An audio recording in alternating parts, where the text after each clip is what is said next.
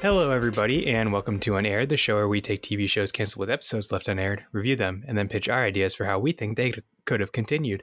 I'm Ed, and with me today, very special guest from the Maximum Fun Network, from Bullseye, from Jordan Jesse Go, one of my favorite shows. It's America's radio sweetheart, Jesse Thorne. Hi, how are you? Good, how are you, Jesse? I'm doing okay. Enjoying a beautiful day here in the city of Los Angeles. Well, that's good. It is a barren, cold hellscape in Massachusetts. So I am currently somewhat distressed, speaking of Los Angeles and Massachusetts, because California's two senators, Kamala Harris and Dianne Feinstein, are both from San Francisco. They're both former local San Francisco politicians. And they just entered into one of those bets where you bet local foods against other politicians over the World Series. Mm-hmm. And I, as a San Franciscan, as a former San Franciscan myself, or a native San Franciscan myself, I cannot imagine feeling more betrayed than I am at them having, at two San Francisco politicians having tweeted #GoDodgers. It's sickening. I will be rooting for the Red Sox in the World Series. That is the right way to go. And I am basically just saying that because I'm from Massachusetts, and I will be taxed if I don't. Yeah, that's fine. That's good enough. Yeah. I mean, I'm not a Red Sox fan or anything. I'm just saying it because I hate the Dodgers. So we're both kind of 1 foot in, 1 foot out on this thing, but at least we're on the same team. Exactly. So usually for the show, I've curated a list of TV shows. And I also say, like, hey, if there's a show that the guest would like to choose, they're more than welcome to. And you chose a amazing show, Police Squad.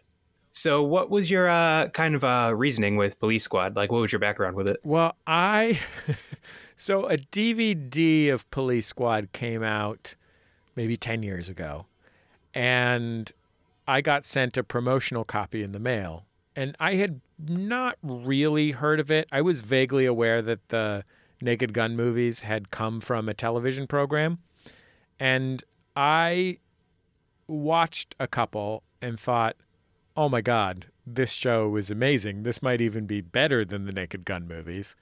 And then I have a cabin in the woods here in California, and in my cabin I have a TV VCR, and I found a set of Police Squad on VHS.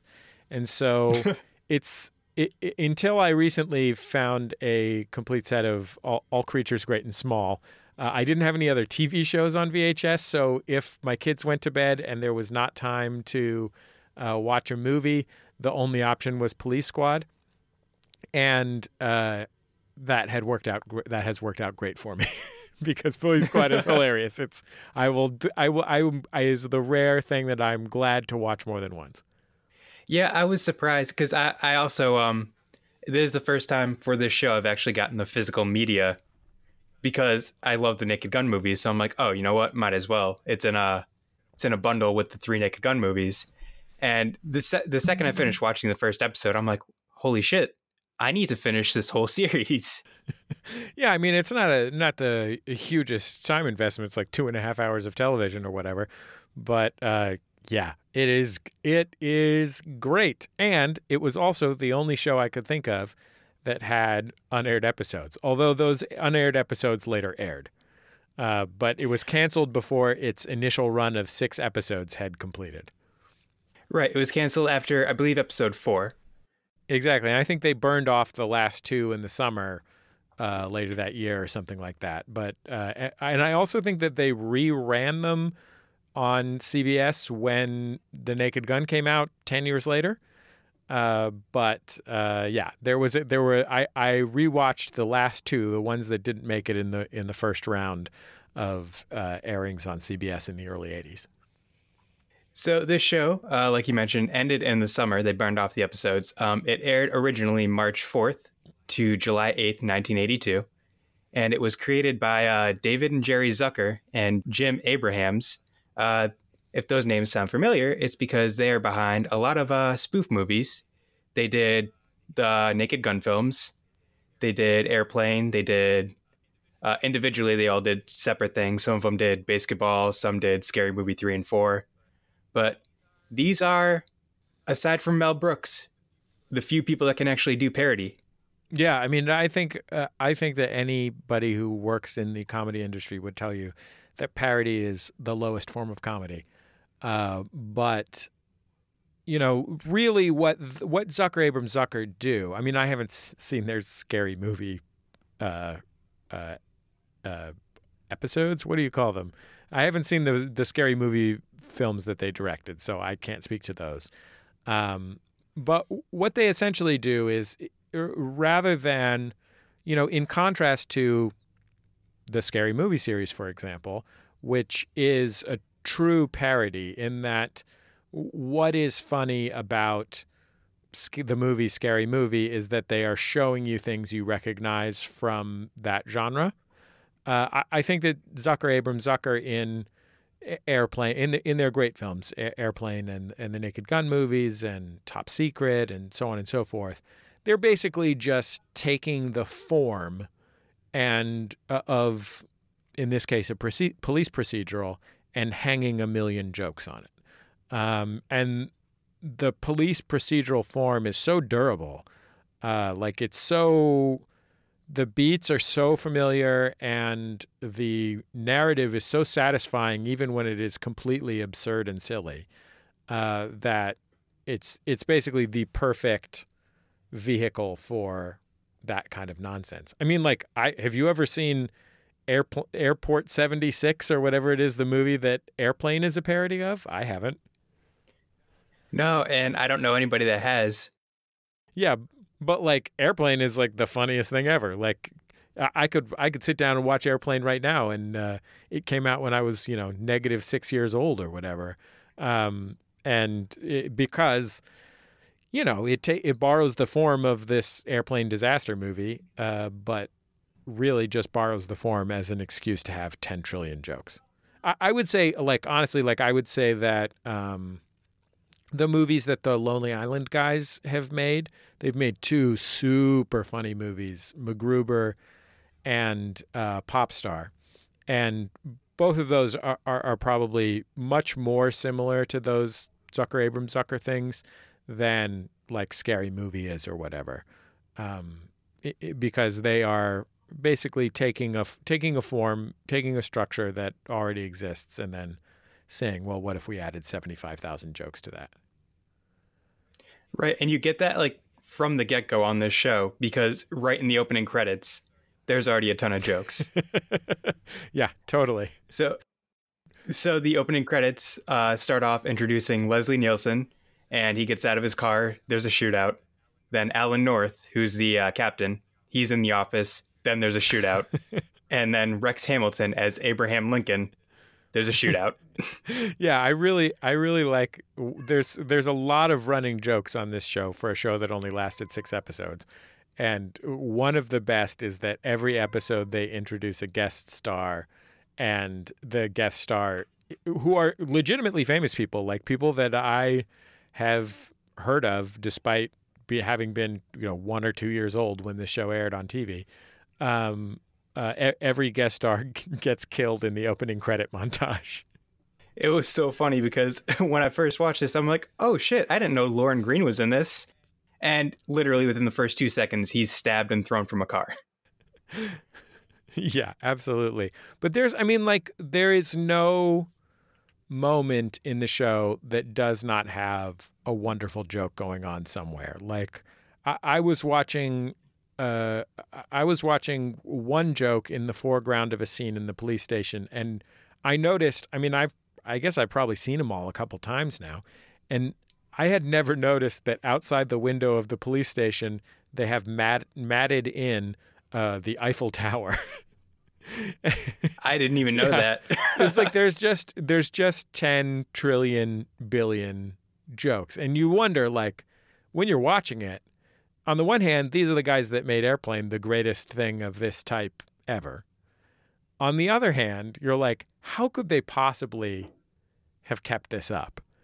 I mean, I guess The Simpsons kept it up, but like the density, the number of gags that they have to come up with to make this work is unfathomable. Right. It's insanity to me how many gags they fit into 23, 24 minutes. Yeah. There's some real good ones. Man, I was just thinking about, I think this is a runner. I think they do this a few times where Leslie Nielsen is interviewing someone in the police station and he goes, cigarette? And then they go, yes, it is. Yep. That's actually one of the, when you pop the DVD in, that's one of the clips that it shows while it's waiting for you to choose an episode. And that was like the first introduction to the show for me was that clip. And I was like, oh, I'm in for a fun ride. I mean, the reality is like, you know, like so many of these jokes are like the most basic joke form in the world. Like that, like literalism, like someone taking something figurative as literal is a joke that like 7-year-olds figure out, you know, like that's what is funny to a 7-year-old. You know, it's like immediately after two words that sound similar. But I mean, it's, you know why it works? 'Cause it works, you know, it's funny. And I think a big part of that too is Leslie Nielsen, because he can sell it nonstop. Yeah. I mean, every single actor in the show, I think that like I think that it is overstated how it's overstated that because Leslie Nielsen had a career as a serious actor or a semi-serious, kind of B-level serious actor before he started doing these comedies, it's overstated that the extent to which any serious, weighty person could do his part. I mean, it makes me think of like, you know, I'm sure that was the thinking behind, for example, casting Andre Braugher in Brooklyn Nine-Nine.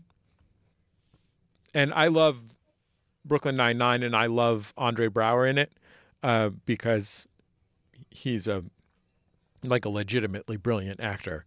And he does bring a lot of, you know, the fact that he has so much weight brings a lot to the lightness around him.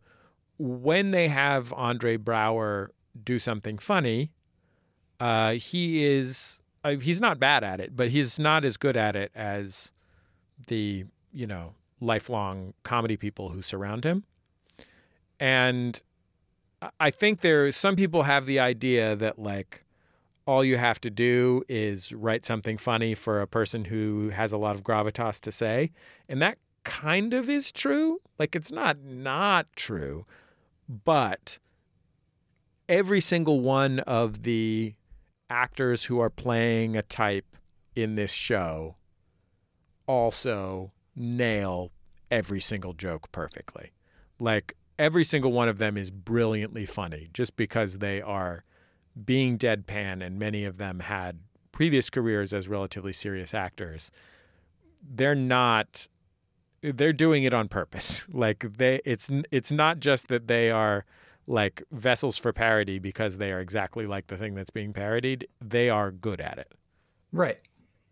So the episode, the plot of it is a woman, Sally, works at the Acme Credit Union, and she needs money for her orthodontist, which they play out very funny because they make it seem like it's a drug habit in the beginning rather than just orthodontistry, because she's going to her boss saying, Jim, I need help.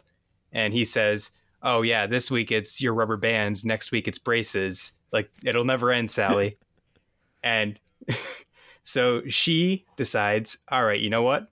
I'm just going to kill my boss and blame it on this guy that's setting up an account here and just steal the money. So one of the bits while this guy is setting up his account is it gets very invasive. It starts off, okay, I need 2 forms of ID. I need you to stand there. Now I need you to turn your head and cough. All right, spread your toes. Other side.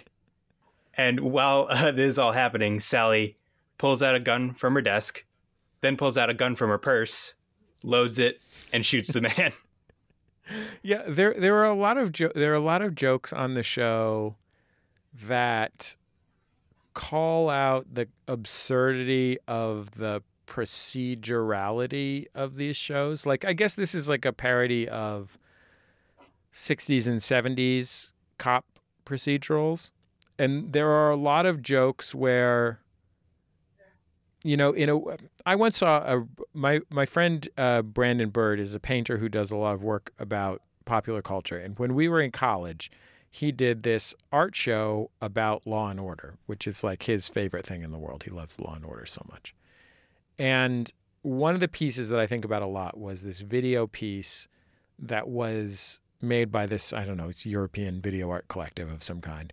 And it was every moment, it was a montage on Law and Order, of Law and Order moments where characters take off and put on their glasses. And this was before the idea of the, you know, quote unquote supercut or whatever. And actually, I think had a very different purpose than the supercut. But like the idea of it essentially was that like in this hyper compressed narrative form, they're constantly making choices that we maybe don't even notice anymore because we're so used to the form about what to show and what not to show. And so realistically, when you're watching Law and Order, the moment where a character takes on or puts off their glasses may be the only error in the entire narrative. I mean, it's like why people talk about how they're always stocking shelves or whatever. Right. And one of the things that this show, that Police Squad does really great, is it will like it sort of breaks down and calls attention to those sort of process parts of a procedural, like things like there's always great jokes when Leslie Nielsen has to drive from somewhere to somewhere else. I was watching one where he said I had to drive back to HQ or something, and it's a, you know, green screen car driving shot, but he's driving backwards. Just for no reason, just other than that he was driving back. And so all these like moments of and time things I love. Also, another kind of joke that they'll do a lot that's really great is like carrying a scene one beat past where it would stop on a procedural show. They'll just show that next moment that is implied, but they'll show the craziest version of it. Or they show, and like they do this in every part of the production. They show the thing that is implied, or they call attention to the limitations. I mean, like the visual gags. Like there's a character who's works in the police station who is always getting called over, who is like 7.5 feet tall, and so he's like his head is out of frame in all the shots. Like they call him over and he comes in, and it's just the camera only comes up to his neck, and then he leaves.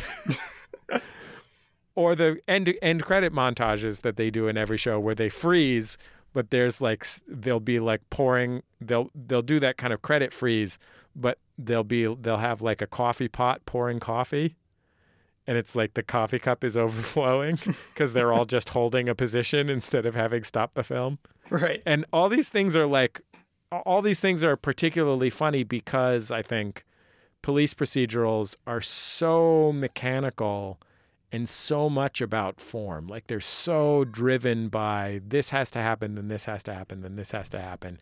We show it in this way, and this way. Like it's almost mechanistic. And so they do all these jokes that explode or point at those conventions. Right. When you were mentioning earlier, the whole background thing, how when he's driving, there's always a funny background. That starts right in the first episode. There's a part where he goes, "Oh, we have to drive over to Little Italy." In the background, you see a Roman Colosseum. So stupid. And then when they get to the widow's house, in the background, you see the Leaning Tower of Pisa out the window. It's like, that's barely even a joke. Right. But it's so stupid that like you see it and you go, "Oh God," and you can't help but laugh. Yeah, I mean, like I'm a real joke snob. Like I can't even begin to tell you what a joke snob I am. Like basically, if I watch a network television sitcom, even a perfectly good one, I just sit there resenting the whole time that the jokes aren't as good as the jokes from 30 Rock or The Simpsons, like the greatest jokes of all time. And I have no joke snobbiness defenses against this. Like every one of these things, every one of these jokes just works so great. And I also don't think that that's like that's about the skill of the people making it, because there have been plenty of spoofs that aren't particularly funny. I mean, I think there was an attempt to make essentially a remake of this show in Angie Tribeca. I don't know if you've seen that show. I know of it. Yeah, I mean, that show is not bad. It's totally not bad, but it's not as good as this show. And you're like, oh, because these people are the greatest ever at doing this particular thing.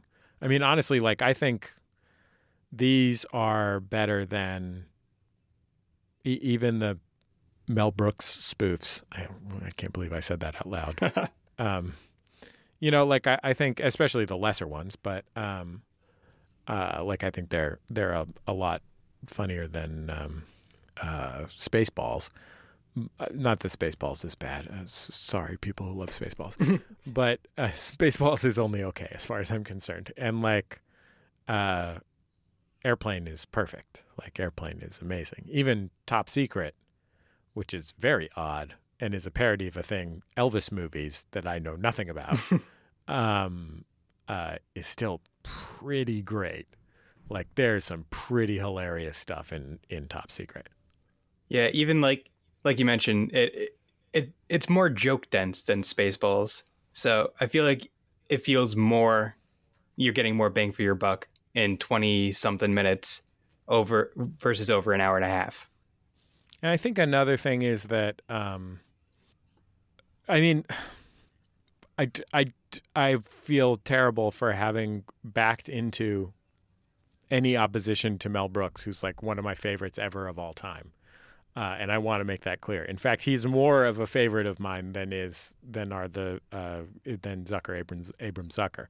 But one thing that makes these movies great is that because the tone is always deadpan, the lesser jokes are much more tolerable. So if you're annoyed by it, it's very unlikely you will be annoyed by a joke, even if it just passes by without making you laugh. Whereas I think that in the Mel Brooks movies, every joke gets sold hard. And in the ones where the jokes are great, you know, Young Frankenstein, or, I mean, I don't know. I love History of the World Part 1, which is, some people are not that into. Like in those, when the jokes are great, when they're selling them that hard, it's fun.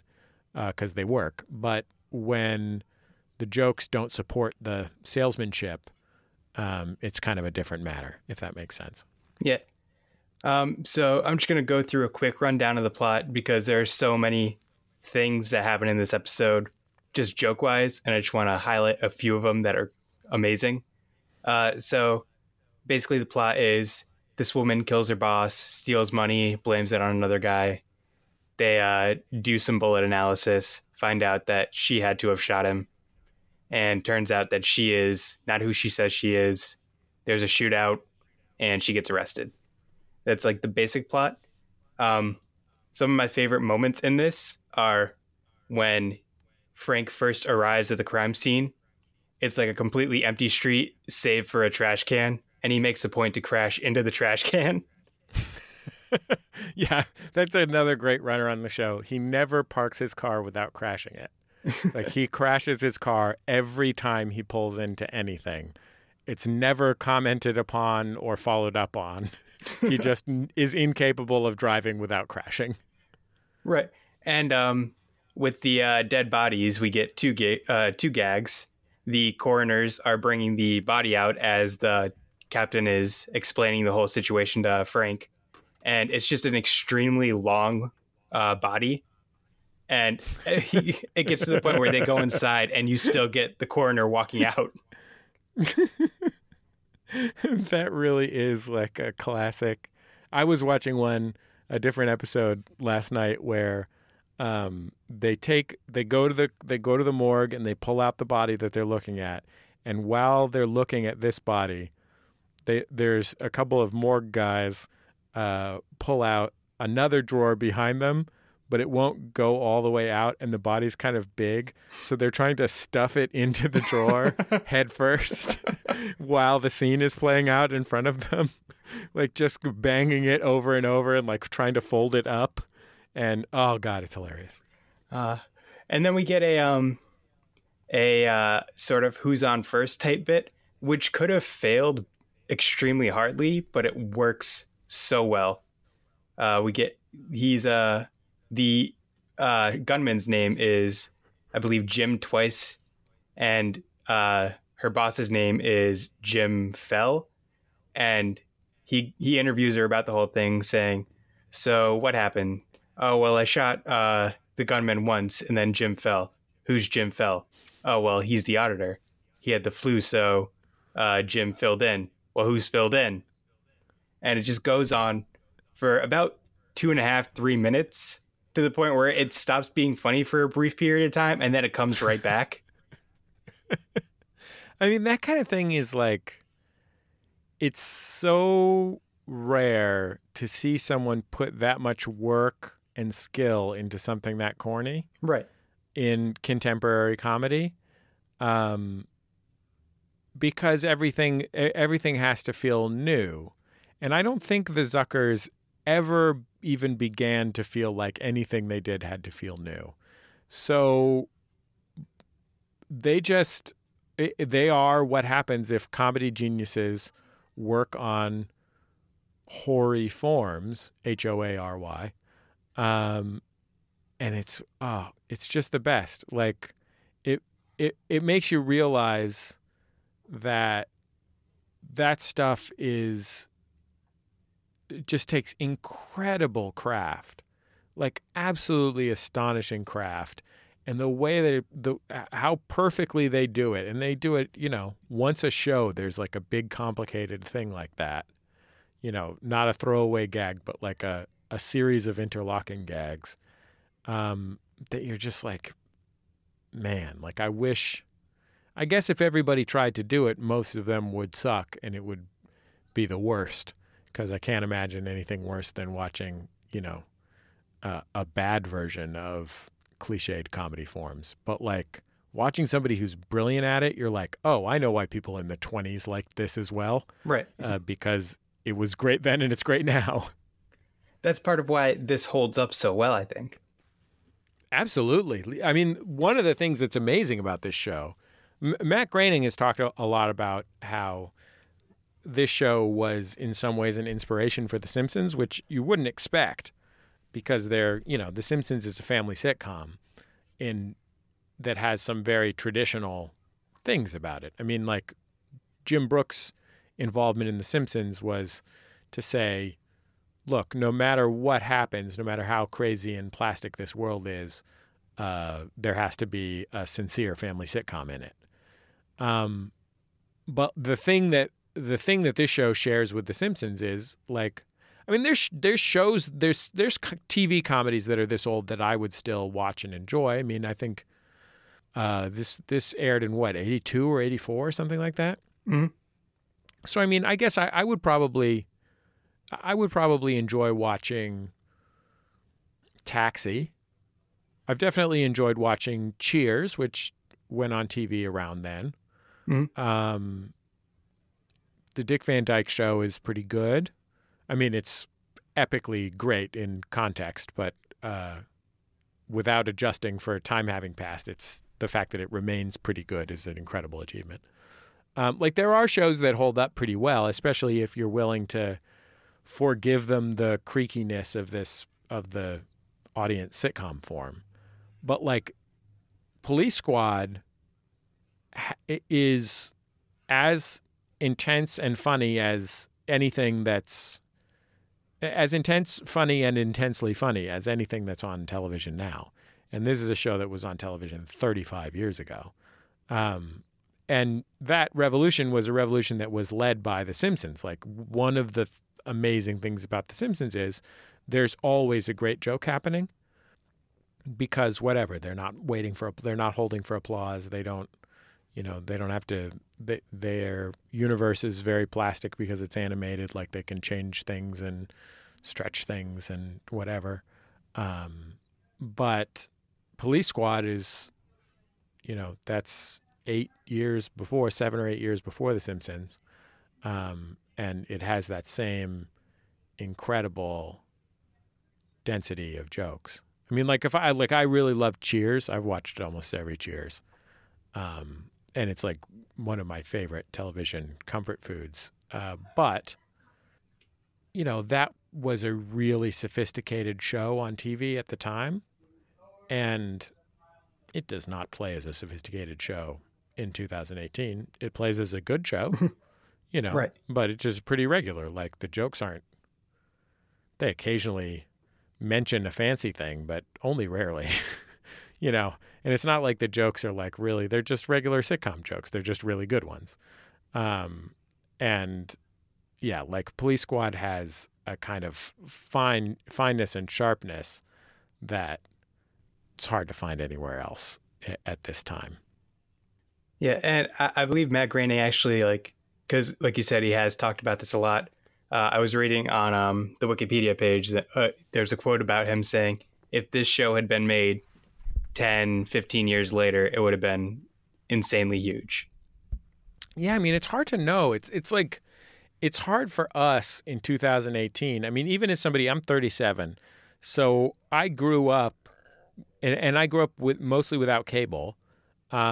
So I remember what network television was like, but it's hard. It's just so hard to imagine this show alongside like The Facts of Life or 8 is Enough or whatever, like whatever the shows were, the television sitcoms of 1982.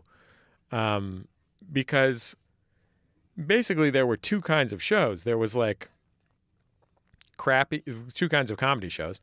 There was like crappy sitcoms and well-crafted sitcoms, like there had been minor innovations, it's like, oh, well, Norman Lear shows are about people who are struggling and maybe incorporate some social issues in very special episodes. MASH is allegorical about the Vietnam War, and looks different. There were things happening, but mostly it was just like Webster, and like, no offense to Webster, it's a lot of talented people worked on it and did their best, but I don't want to go back to watch more Webster. You know what I mean? Like Right. it served its purpose. Whereas this is like a really distinctive, original thing. I mean, if I was going to guess, I would say if this had happened 10 years later, if this had been on Fox in the early days of Fox, for example, I don't know if it would have been a big success. It at the very least would have ran longer. I mean, Get a Life ran for 3 years or whatever, and Get a Life is, it's a sitcom starring Chris Elliott where he does Chris Elliott stuff the whole time. There was an episode where he and his dad had an alien that moved in with them that kept barfing on them. I've never seen this show. That just baffled me. Oh, you've never seen Get a Life? Well, you should totally watch Get a Life because while it is of the early 90s, it is a very special show. And it was, there's other, whatever, Married with Children, which may not be everyone's taste, but like is very tonally distinctive and was very remarkable in its time. Or It's Larry Sanders Show. It's Gary Shandling's show. Would be another example of this. Another kind of proto Simpsons, a little earlier. Like maybe I kind of feel like if it had been on Fox, maybe they could have got 3 seasons out of it. But one of the problems with it as a television show is that we tend to turn to television shows because we have a relationship with the characters. And it is hard to develop a relationship with these characters, even as sweet as Leslie Nielsen is, because nothing in the show has any emotional stakes other than those that are like predetermined by the structure. So it would really only be people like me who just want to watch 1,000 perfect jokes. Like, the thing about Webster or whatever is, sure, the jokes are hokey, but they knew how to use this basic sitcom form to get people to have an emotional relationship with the characters that would get them to come back. And it doesn't matter if the jokes are that great if you care about the characters a lot, or if they just bring comfort to you, or whatever it is that the things that people look for in sitcoms mostly. So whether Groening is right that it would have been a big hit, I don't know. But I think that it's tough. Like, I was thinking about, I don't know if did you ever see the show Man Seeking Woman? Yep, I've seen a couple episodes. Yeah, so this is a show where, created by a guy named Simon Rich, who's one of the most brilliantly funny human beings in the world. And it's like a Friends dating sitcom where each episode goes on a kind of literal, fantastical, allegorical journey in the context of it being a Friends dating sitcom. So, like, they're going on a date and there's a war room with a bunch of generals arguing about whether to go nuclear or whatever, right? And that show, from my perspective at least, like, there was so much funny in that show, and great actors, and beautiful to look at. All the ideas really play through really cleanly, but it never caught on with audiences. And like, I think the reason is when you've got a lot of setup for the jokes, even when the setup is relatively emotional as it is there, like, it's just hard to build that relationship with the characters. And I don't know if that ever would have happened for Police Squad. Yeah, and a lot of people turn to TV to kind of like shut their brains off and not necessarily watch a sitcom for the comedy, if that makes sense. Like, it's why like your shows like Big Bang Theory are successful, where it's just kind of formulaic jokes. You just want to shut your brain off and watch. Yeah, because you like it. It's ultimately the role the thing that sitcoms give us is they give us a family, introduce disorder, and then resolve it in the family, right? Mm-hmm. And that is very deeply comforting if you can imagine yourself being part of this family, whether it's a group of workplace people or the friends from the hit television show The Friends, or whatever, right? Like, all of these are essentially families that are disordered by some force and then reordered afterwards, and or at the conclusion, and that feels really good. And this show is essentially a mockery of that. Like, it's because it's a very similar thing with procedurals, like police procedurals. What police procedurals and true crime and so forth give you is the possibility that you can have a relatable and ordered world. It can be disordered, in this case, by something that is scary, but that scariness is contained within the promise, the expectation that no matter what, there will be resolution, that justice will be served or whatever, right? Because the form. That every Law and Order ends in court. There's no Law and Orders about crimes where they're like, yep, we just can't figure out who murdered that woman. The end. Dun dun. Yeah, exactly. And so this is making fun of that in a way, although it is funny, like, how resilient that is, that like you still kind of want to know like who did it or whatever when you're watching this show where at any given moment they might have a matte painting of the Tower of Pisa in the background. So we're going to take a quick little break, and then we'll be back.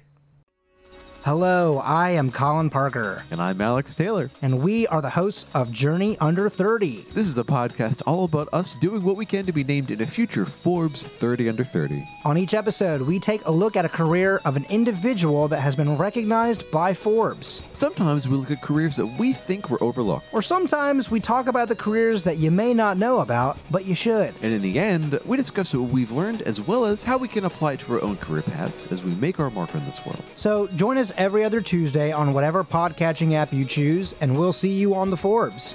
See ya. Bye-bye now. So, had this show continued, what kind of episodes do you think we would have seen? It's hard to know, isn't it? I mean, I guess they just take they made Dragnet for 20 years or something, right? So you just take every Dragnet plot and add 1,000 jokes to it. I don't even know. You can add and subtract runners. Like, I don't think that every runner in every episode would have continued. But you just keep finding these, because some of the jokes are about, it would be hard after a while to come up with new policeman jokes, because you just done a lot of policeman jokes, but not that many of the jokes are really driven by that. Like, there's formatic ones, There's the guy in the science lab that they go to every episode. There's the stool pigeon, who's a shoeshine guy, that they go to every episode.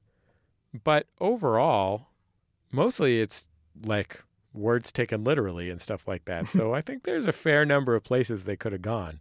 I mean, I could see him making 40 of them. You know what I mean? Right. I feel like there definitely would have been an episode where they did a joke about his gun safety is on, and it's just one of those old steering wheel locks. Yeah. That's on the barrel of the gun. He's got a big old janitor ring of keys trying to go through them. Nope, not this one. Not this one. Yeah, I think this, which is your favorite. My favorite runner, I think, is the stool pigeon. I love. This is a bit where Lieutenant Frank Drebin will go to get his shoes shined, and he'll slip the guy.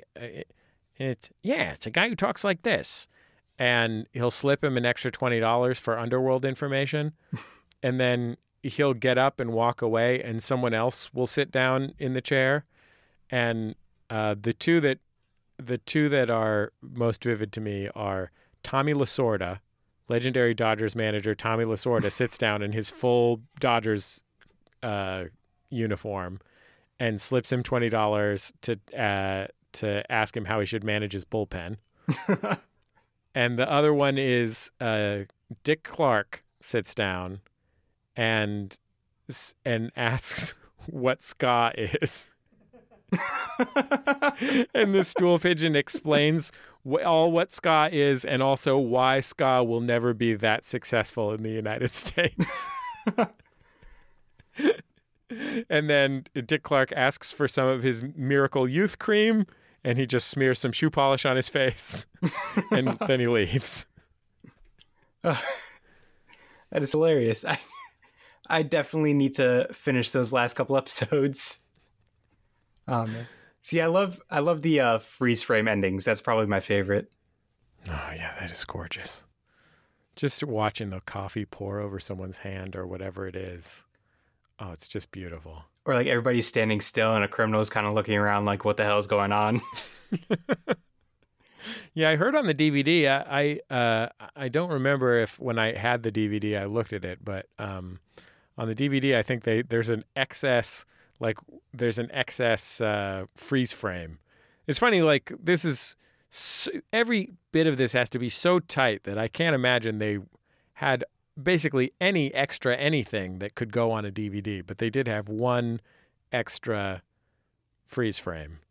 But I don't remember. Gosh, I wish I remembered what it was, but I didn't. No, I don't remember. I know there's not very many special features deleted scene wise. It's more so the commentary and stuff like that. Can I just emphasize to your audience, this DVD costs $8. This will be the best $8 you ever spend. Just spend the $8. Drop the 8 on it. Also, it's on YouTube. But spend the $8. Right. It was like $15 at Walmart right now, and it comes with all 3 of the Naked Gun movies too. Wow. Yeah, there you go. That's a deal. Oh yeah. Naked Gun movies are funny too, huh? What else do we think is funny? Let's just list things. You know, I hear that Bo Burnham is quite a funny guy. Yeah, seems like a sweetheart too. He does. So before we go, we have a segment where we pitch a guest appearance for Wallace Shawn. Hopefully this theme song will play. This is the first time I'm using this in here, but here it goes.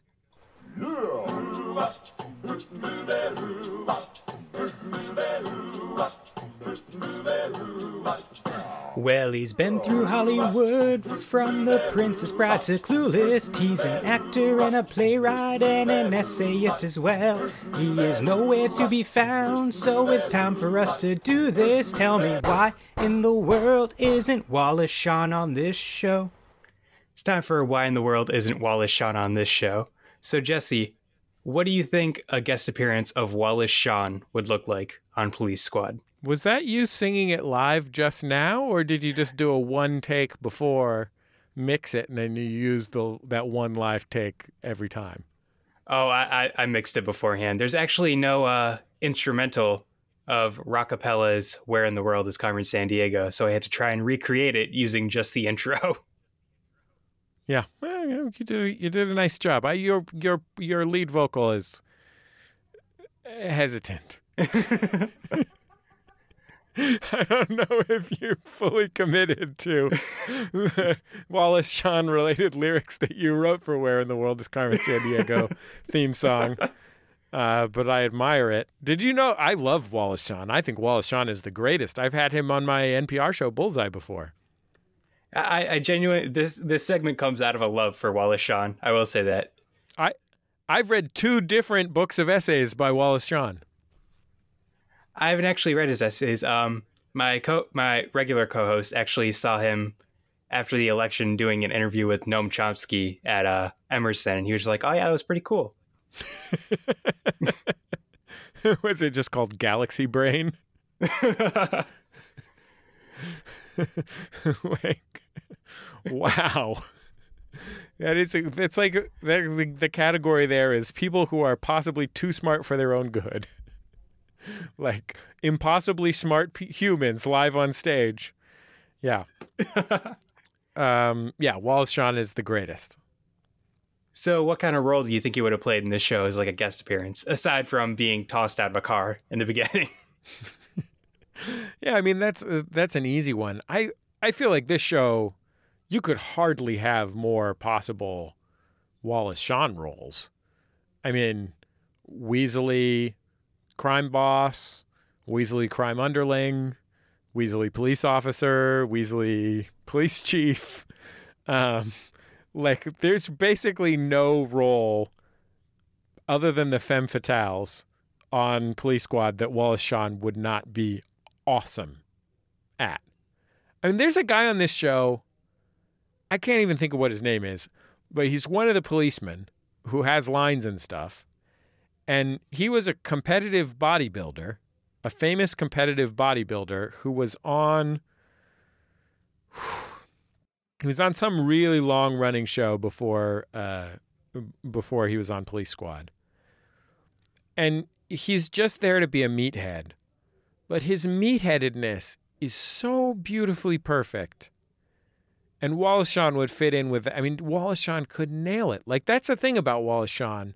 You think that because he only has an acting career and only took up acting because Woody Allen needed a guy who was funnier looking than he was to play a visual joke in a movie, that Wallace Shawn would only be a guy with a funny voice and a funny face.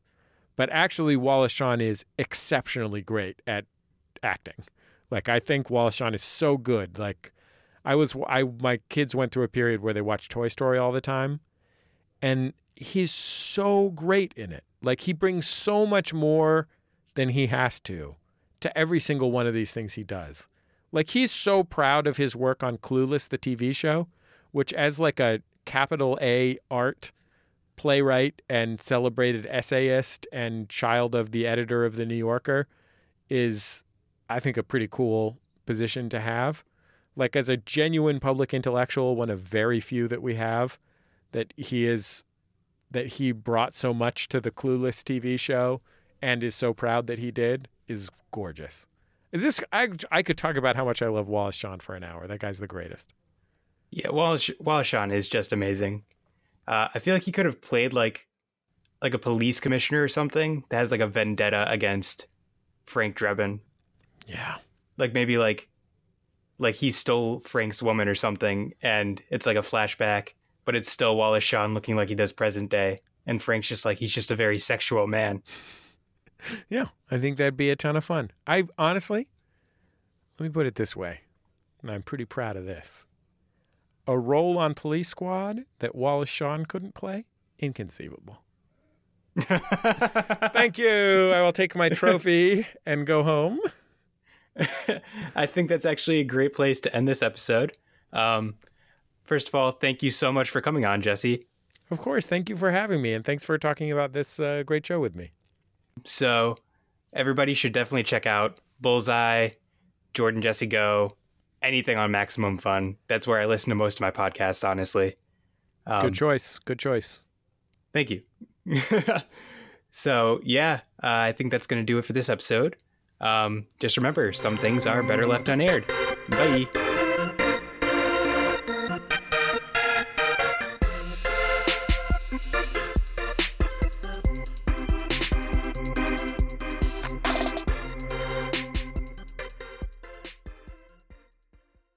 Hey, Jen. Hey, Micah. Remember watching the Friends premiere? No, I never saw that. Oh, but remember those first Wu-Tang solo albums that came out? No, I don't. Remember that terrible Frasier theme song? Oh my god. Remember I was sent away from home when I was 16, sent to like the middle of nowhere, Montana, therapeutic boarding school. None of this rings a bell? Oh, yeah. Join us for I Never Saw That, a podcast about mid-90s pop culture and Montana. What about ER? You saw that though, right? No!